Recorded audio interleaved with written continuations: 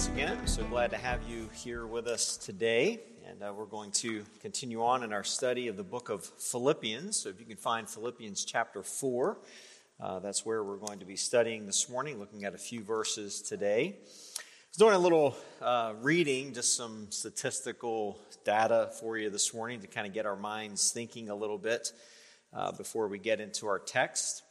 Go all the way back to the year 1900. Probably weren't around in 1900. But did you know that in 1900, 90% of American households did not have electricity and did not have a telephone? In 1915, just 15 years later, 90% of American households did not own an automobile.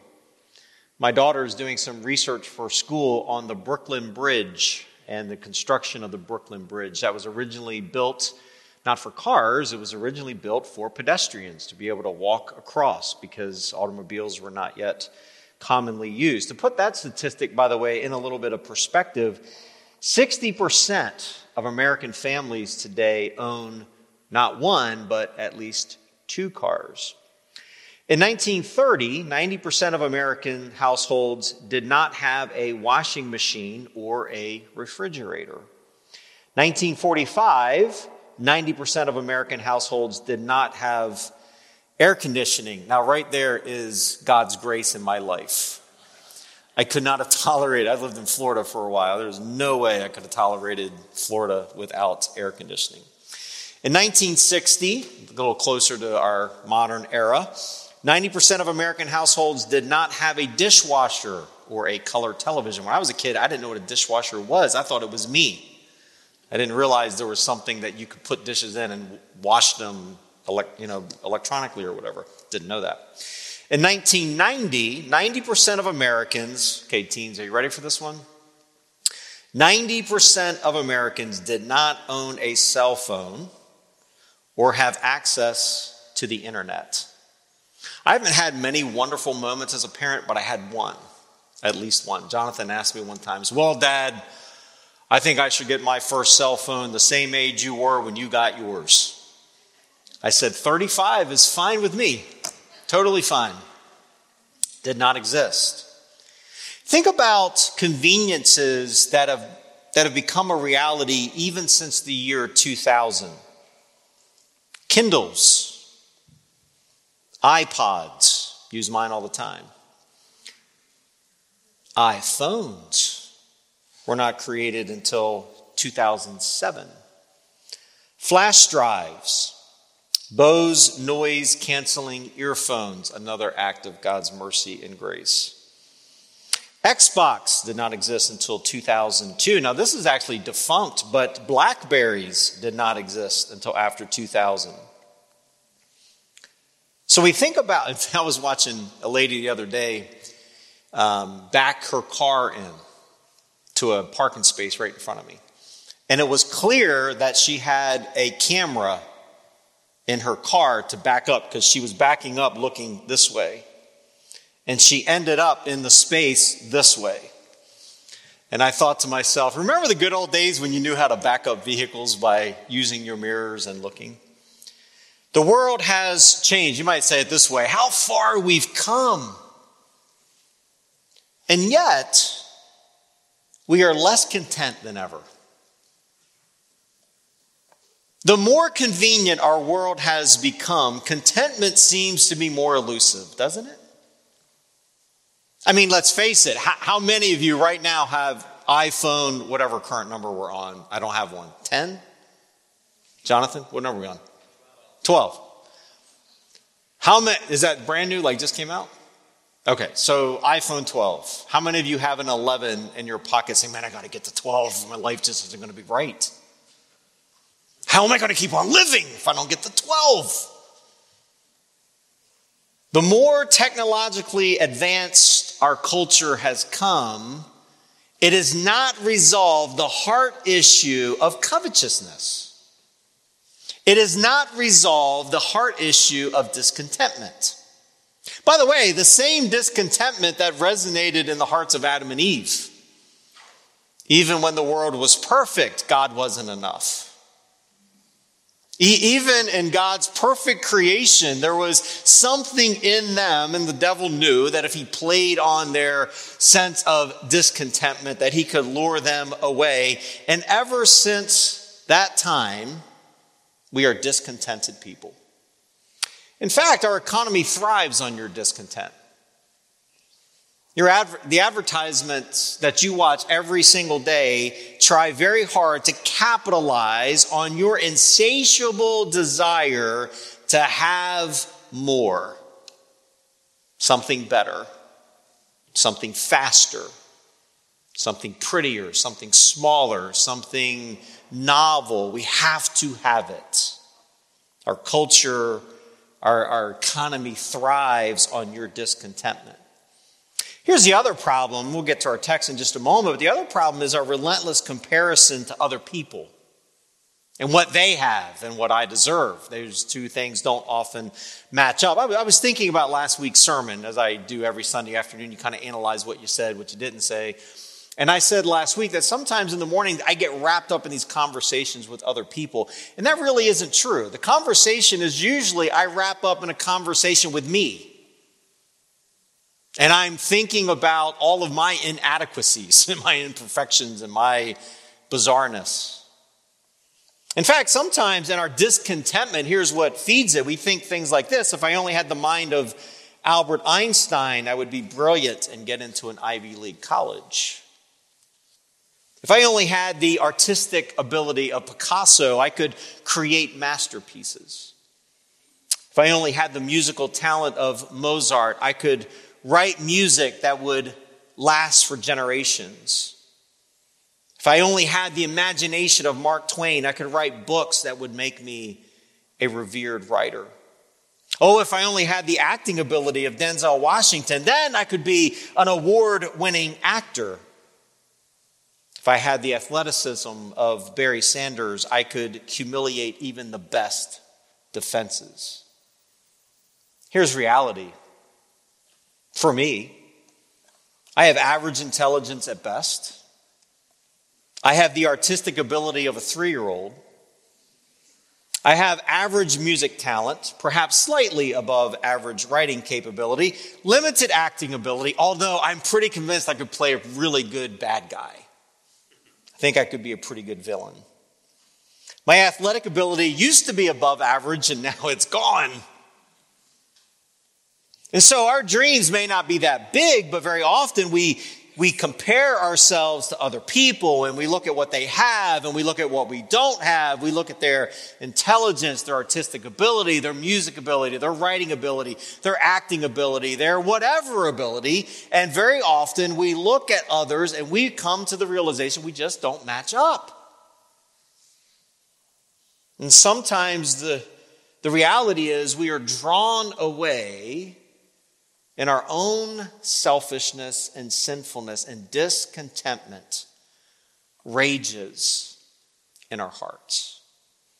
I came across a story about a rich man one day, an industrialist, who was disturbed to find a young fisherman sitting lazily beside his boat late one morning. "Why aren't you out there fishing?" the rich man asked. "Because I've caught enough fish for the day," replied the young fisherman. "Well, why don't you go out and catch more fish than you need?" the rich man asked. "What would I do with them?" the young fisherman asked. "Well, you could make more money. You could buy a better boat so that you could go out in deeper waters and you could catch more fish. You could even purchase nylon nets and catch even more fish and make even more money. And soon you'd have an entire fleet of boats and be rich just like me." The young man looked at the industrialist and said, "Well, then what would I do?" "Well, you could sit down and enjoy your life," the entrepreneur said. The fisherman looked at the rich man and said, "What do you think I'm doing right now?" Contentment is elusive, isn't it? And how can we be content? Maybe you're wondering this. How can we be content in a nation that is in absolute disarray and potential crisis?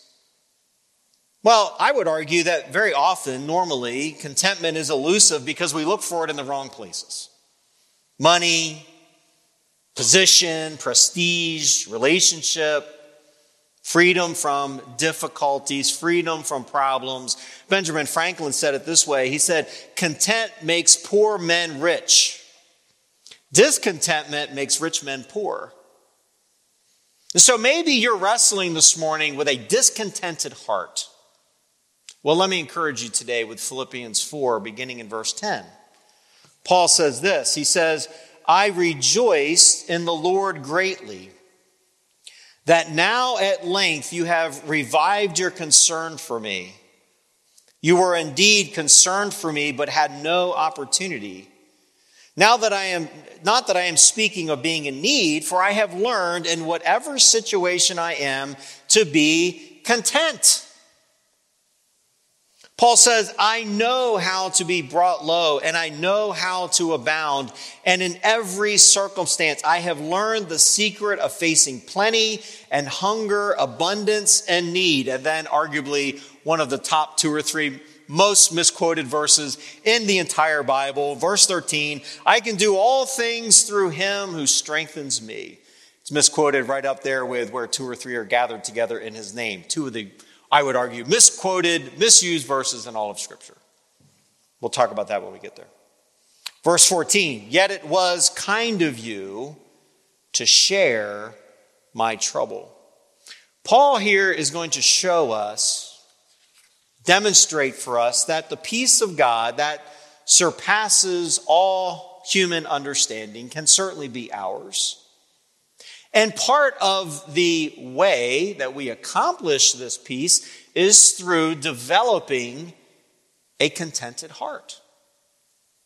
Contentment, by the way, is not complacency. It doesn't mean that we don't press on in our developing our abilities. It doesn't mean that we don't press on in becoming more like Christ. One writer said it this way: we need to learn to be content with what we have, but never with what we are. In other words, developing our giftedness, developing those things that God has given to us. We celebrated Thanksgiving this week. Thanksgiving comes each and every year on the 4th Thursday of November, year after year after year after year. And yet, maybe Thanksgiving felt a little strange for you this year. Maybe a little disheartening. Maybe you didn't get to spend time with family the way you usually do. And yet, in a normal year, and even in this year, Thanksgiving is meant to serve as a reminder, an Ebenezer, as we studied last week. It's supposed to draw our attention to the many blessings that we had this year. And yet, in 2020, maybe you spent more time worrying about the political situation in our culture. It's divided us, troubled us, angered us, exhausted us. Maybe you spent more time worrying about the pandemic. It's left you anxious and irritable and isolated, grumbling. And yet contentment and gratefulness is possible even in the midst of a dark and despairing time. I have this statement later in the notes, but I'll say it here because it's probably worth repeating a couple of times. We're all so eager for 2020 to be gone. Let me ask you a question. What are you going to do if 2021 is worse? We have this illusion that magically in January 1 of 2021 that everything is going to be better. It might stink next year. I mean, look at the global stage that we're in. You could have an all-out war by the end of next year. Who knows what the next 12 months hold except for God? The question is, are you going to live in this world with a content heart? And you may say to yourself, that's impossible. We can't do that. Let's keep in mind for just a moment that Paul, when he writes this section, is not living in a palace. He's living in a prison. His character is being assassinated by the pastors in Rome. They're questioning him. They're slandering against him. Many people, most people, if not The majority have abandoned him. He's alone. He's possibly going to die. He has very little food. He has very few comforts of this world. And yet Paul says, I have learned to be content. How do you do it? Well, let's take a look this morning. Number one, the first key to learning contentment is found in learning to praise God. Notice verse 10. Paul says, I rejoice in the Lord greatly. We know, we've been studying this book for a while, that this idea of rejoicing is really the theme of this book. And Paul says it once again, that he is rejoicing greatly in the Lord. He doesn't say that he's rejoicing in his circumstances. He's saying that I am finding a reason to praise and to rejoice in the unchanging, unalterable Lord. Now, he goes on in this verse. It's kind of a lengthy verse. He says, you have revived your concern for me. You were indeed concerned for me, but you have had no opportunity. Now, what Paul is talking about here, this is not a rebuke, by the way. What Paul is referencing here is that for a period of time, the Philippian church had been a church that was giving to the needs of Paul. They had supported his missionary efforts. It's much like us here at Grace. We support missionaries that are serving the Lord all over this world. And so Paul is saying to them that there had been a long history of the Philippian church giving financial support to Paul, helping Paul. And he basically says that there has been a long time since you have helped me. Now, again, this isn't a rebuke, and there's many possibilities as to why this is true. But basically, Paul says this general statement. He says, you had no opportunity to help me. You had a desire to help. You had the heart to help. You just didn't have an opportunity to help. Now, what does he mean? Well, we don't really ultimately know exactly. But it might be that Paul didn't have any significant needs for a period of time. It may be that there was a time in Paul's life that generally his needs were being met, the things in his life were being taken care of. Or, I would argue more possibly, that the Philippian church didn't know where to get help to Paul. They didn't know where he was. They didn't know exactly what his needs were. It wasn't that they had lost heart for Paul or lost care for Paul. It may very well be that they were willing to help him, but where is he? Don't know. But now that they realize where he is, they are sending help and concern, and they are once again sending aid to him. By the way, writers argue that there had been several years that they had not had opportunity to help Paul. But Paul is rejoicing even in the midst of his imprisonment. The gospel had moved forward even though he was in prison. There was tangible demonstration of the gospel taking root in the hearts of people's lives, even within Philippi, even those that were within the prison system that Paul found himself.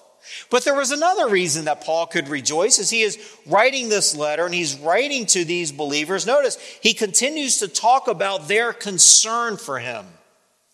So when Paul says, I am rejoicing in the Lord, I would say that part of this rejoicing that was in the Lord that Paul felt in his life was primarily for the people at Philippi. There was a very real sense that Paul was also rejoicing in the friendship, the relationships that Paul had with the people of Philippi. Now let's stop there for a minute.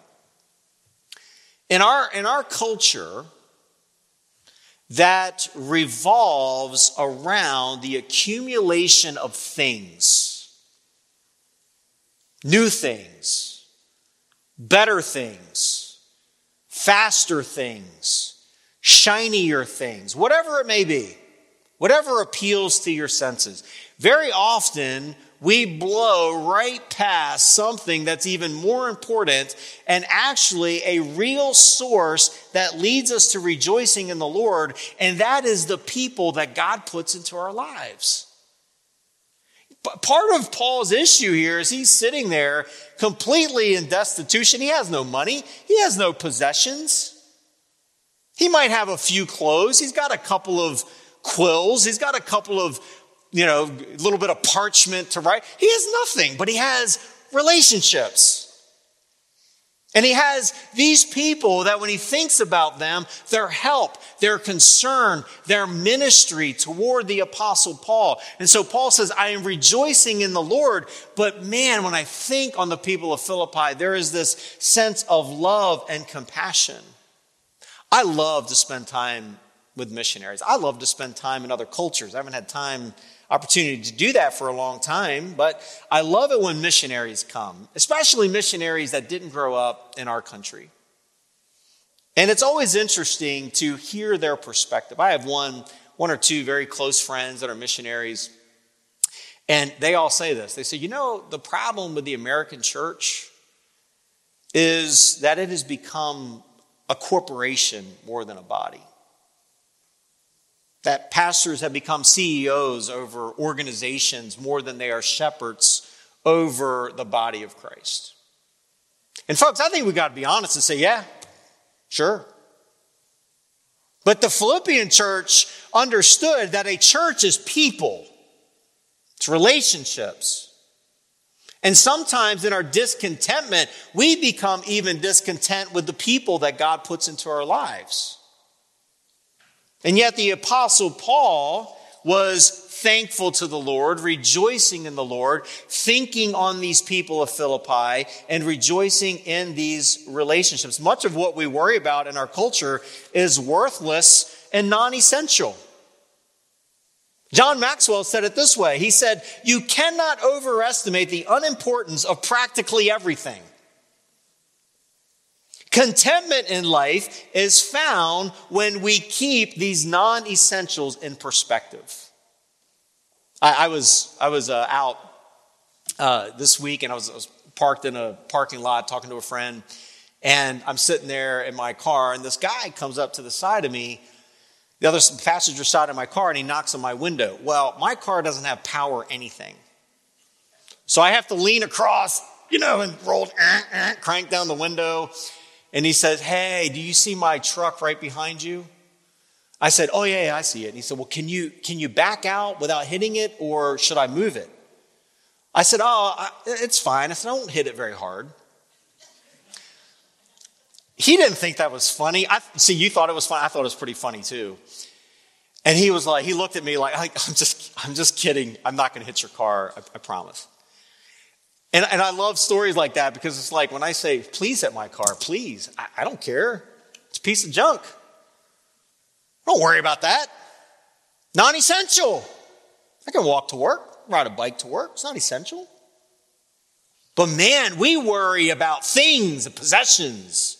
Don't take it. Don't steal it. Don't hit it. It was a nice truck, by the way. Certainly glad I didn't hit it. I don't want to go through the insurance battle with that. But Paul says, not only that, he talks about this concern, and he says that you were concerned, but you had no opportunity. At length, you have revived your concern. Notice that word revived. It's flourishing. It's been rejuvenated. This is an interesting word. It's actually a horticulture term. It means to blossom again, like a perennial plant.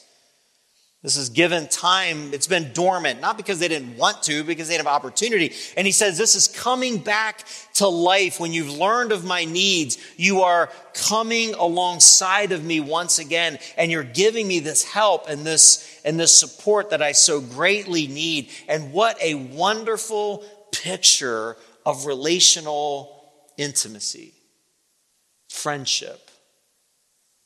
You see, often in our life, we worry about things, possessions, to the neglect of developing relationships around us. And so we have to understand that if we are going to be content people, we start by praising God, praising Him for the people that God has put into our lives. I say this all the time. I was talking to one of my kids about this week. I don't remember who. It doesn't matter who. We were talking about the different places that my wife and I have lived. We lived in several. And one of them said, well, how'd you like living in Florida? And I was like, I didn't. But I miss it. because I miss the people. The people that God brings into the geographical location, who cares? What matters is developing those kinds of relationships. And the Apostle Paul understood the value of that. And so he says, I can praise God for your care and for your relationship. But let me give you a second key to contentment. And this is maybe a little bit more where we struggle. Contentment is found in being satisfied with God's provisions. Notice what he says in verses 11 and 12. He says, not that I am speaking of being in need. It's like, I don't need anything. Paul says, when I talk about this opportunity that you now have, it's been revitalized in your heart. He says, I don't have a need. Why? Because I have learned in whatever situation I am in to be content. He says, I know how to be brought low and I know how to abound. In any and every circumstance, I have learned the secret to contentment. Here it is. I have learned the secret of facing plenty and hunger, abundance and need. This is where our struggle is battled. This is where our struggle is fought. He doesn't want anyone to misunderstand what he's just said. He's not implying that he had a particular need that they didn't meet. He's not saying that. But he's talking about this contentment. Autarkos is the word in Greek. This is an interesting word, by the way. Here's the original meaning of the word. It meant to be sufficient for oneself, strong enough or processing enough to be in any need of aid or support, independent. External from external circumstances. Now, initially, this word actually carried the idea of being self-sufficient or self-reliant. It's not how Paul's using this word, however. In fact, we're going to argue the opposite. He is talking about learning to be reliant and sufficient in Christ. I can do all things through Christ who strengthens me, not in my own ability. Instead, Paul is using this word to talk about being content with one's lot. One's means, what God has provided for you. I would argue that if I was doing a word selection on this word, I would translate it as satisfied. That I have absolute satisfaction, that I can be content with what God has given to me and what God has provided. Now notice that Paul says here, he says that I have learned this through life experience. He says in verse 12, I have been instructed. I have learned. It's the word muo, which means to be initiated into mysteries, to be taught, to have full instruction of something that I didn't previously understand.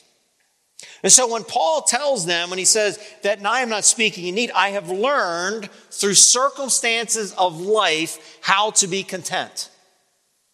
I don't think any of us are born naturally contented people.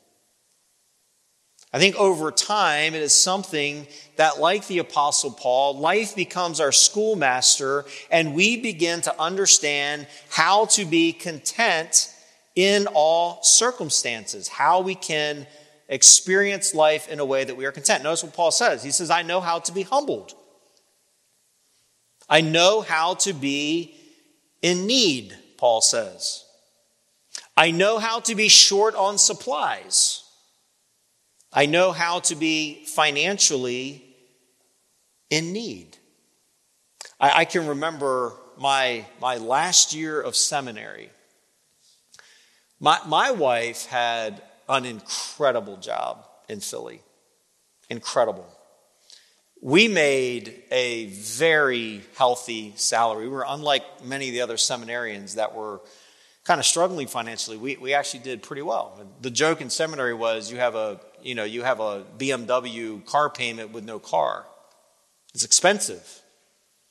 So we went from making very good living to our first ministry position in Orlando, making $30,000 a year. We took a $70,000 a year pay cut. And I remember going, how is this going to work? Because for our family, we decided Michelle was going to stay home with our kids. She wasn't going to work. This wasn't going to happen. So her job was to prevent cash from going out of the house. There wasn't much cash to go out of the house. But we bought a home. We drove beater vehicle. We did whatever we had to do. And we never went without the necessities of life, not one time. In fact, God met those needs miraculously on more than one occasion. And so Paul says, look, I know how to be content even when I go to the refrigerator and I open it and all that's there is a little bit of bread and some milk. I can still be content with that.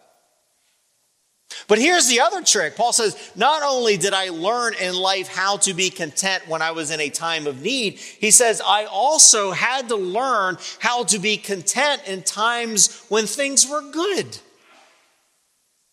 When things were plenteous, when I was experiencing prosperity, when I had abundance. Now, if we're living in a time of need, we may look at those that have an abounding amount of money or whatever. And we think, well, certainly they are content. Really? Really? How many people who make a lot of money do you know that are really content? Because very often, and I don't mean that to be ugly toward people with money. I'm not saying there are certainly people that are. But very often when we make more money, I've seen, not me making the money, but seeing people, the more people make, the more they want. And very often it feeds even more discontentment. And so Paul says, in every circumstances, whether I'm full or hungry, whether I am abounding or I'm suffering from need, Paul says, I know how to experience contentment because I have learned in whatever state I am in, I can be content because I am resting in the goodness of God. It's tempting for us to believe that if we get a raise, we'll be content. We get a new job, we'll be content. Get married, we'll be content. Move to another city, we'll be content. And yet, when we look at the Apostle Paul, we find that he was satisfied and content with very, very little. As I mentioned, he had very few belongings. He had very few clothes. He had some writing utensils, some parchment, measly meals that were just enough to sustain him. He didn't have his freedom. And yet, he was able to be content. And so whatever God provided for the Apostle Paul, that was enough. He had experienced times when he had 3 wonderful meals during the course of a day. He had times that he was deprived of every comfort that was known to humanity. And Paul understood what it meant to be in physical need. Think of a couple of verses very quickly. 1 Timothy 6:8. But if we have food and clothing with these things, we will be content. Hebrews 13:5. Keep your life free from the love of money and be content with what you have. I love Proverbs 30:8 and 9. Remove from me falsehood and lying. Give me neither poverty nor riches. Feed me with the food that is needful for me. Lest I be full and deny you and say, who is the Lord? Or lest I be poor and steal and profane the name of my God. Just give me enough, God. Because contentment can be challenging if I'm poor. Contentment can be challenging if I am rich. Contentment can be challenging in every space in between. And that's why, as we find throughout Scripture, to be content with what the Lord has provided. When I was in seminary, I've been thinking about those years for some reason this week. When I was in seminary, we lived in an old farmhouse. We lived in suburban Philadelphia, and this house had been there for a very long time. In fact, the house was built on a land grant that was given to the original owning family of that farm by a man, you might have heard of this guy, by a man by the name of William Penn. And so we got to live in this really cool farmhouse. We had this huge yard that I got to mow as offset some of our rent. And around us was this wonderful housing development. And so I would walk in the afternoons. I would get off seminary at noon, and then I would have a couple of hours for I had to be at the hospital to go to work. So I would walk through this neighborhood. And there was inevitably a for sale sign somewhere on a house. And this one house caught my attention, and I'd walk by it, and I saw the realtor's name. He was a popular guy in that part of Montgomery County at the time. And I saw this guy's name on the sign. You'd see his name all over the place. Well, I'm at the hospital one night taking care of this lady, and there's a family member in the room with this lady, and I got into the conversation with this gentleman, and I asked him his name. Well, his name was the realtor that had all these houses for sale all over the place, and this one particular house right behind my house. So I said to him, I said, hey, man, what is that house? And I gave him the address. He goes, oh, yeah, I listed that house. I know that house. I said, what's that house selling for? And he told me the price. And I'm like, what? He goes, yeah, I don't remember what it was, but it was astronomical.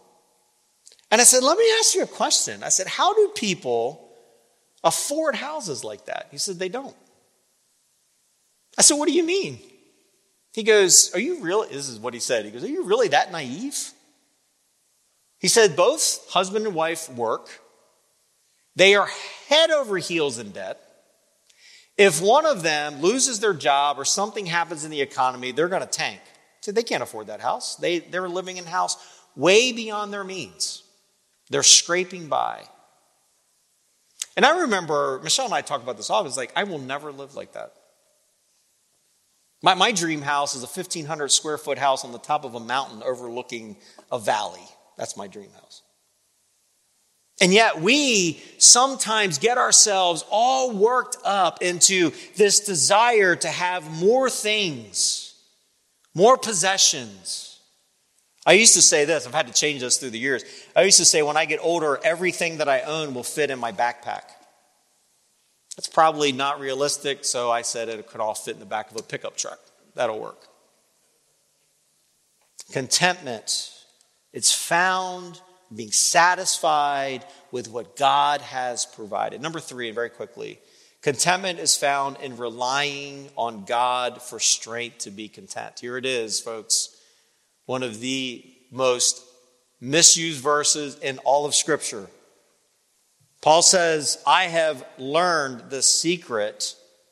Verse 13, I can do all things through him who strengthens me. 3 most important things about any Bible verse is the context, and the context. Paul is talking about the strength that we need, the divine strength from God to be content. And I want to spend a moment on this because very often we rip this verse right out of its context and we apply it to all kinds of stuff. I have stood over, 400 or 500 pounds in front of me that I was going to deadlift, quoting, I can do all things through Christ who strengthens me. And I pull and that doesn't even move. Or maybe you've experienced something like this. There's a job that you want. Maybe there's 2 people applying for one position. And both people going into the interview are praying, I can do all things through Christ who strengthens me. This job is mine. And they go in and they interview, and 2 people, 1 job, 1 gets the job. And they go to their car saying, praise God, he answered my prayer. I can do all things through Christ who strengthens me. God, you're so good. And the other guy gets in his car and says, God, I prayed, I can do all things through Christ who strengthened me, and you disappointed me. You failed me. I can't trust you. That is a misapplication of this verse. He's not saying that you can do superhuman things like I can trust Christ to touch the ceiling or to jump off a building and fly. He's saying, I have learned through the power of Christ, I can do all things. I can be poor, I can be rich. I can do all things through Christ who strengthens me to be content. That's what he's talking about. Why? Because contentment is not part of who you are. We are sinners who have a sin nature to be discontent. We have to rely on the Holy Spirit of God to bring us this supernatural contentment that we can experience this kind of attitude that the Apostle Paul experienced. We live in a country obsessed with the American dream, don't we?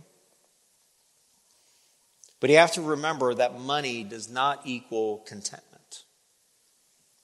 Contentment comes when we praise God. Contentment comes when we find strength in Christ. Contentment becomes a reality when we rely on God for his gracious provisions.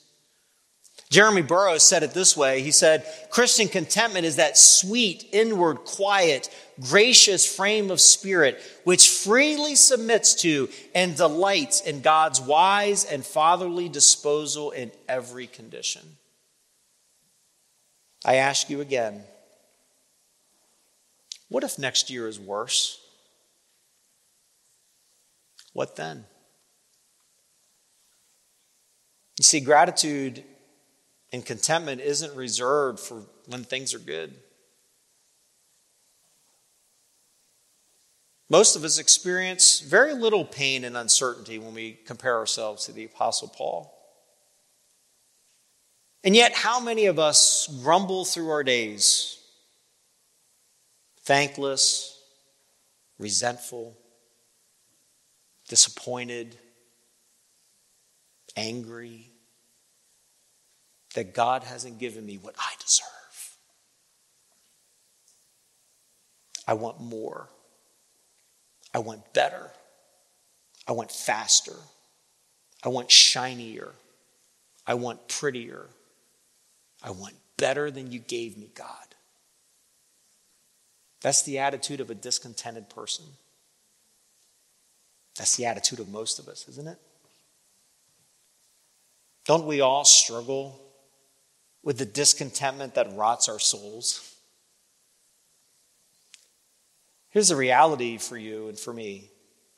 We would experience a lot more joy and be a lot less irritable if we would just learn to be content. As it was said, if I have Christ and I have nothing else, I have every reason to be content.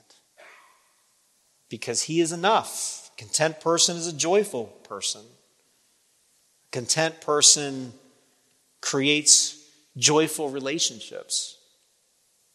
So the key to contentment really is living, it's simple to say, but hard to live. It really is Christ-centered living.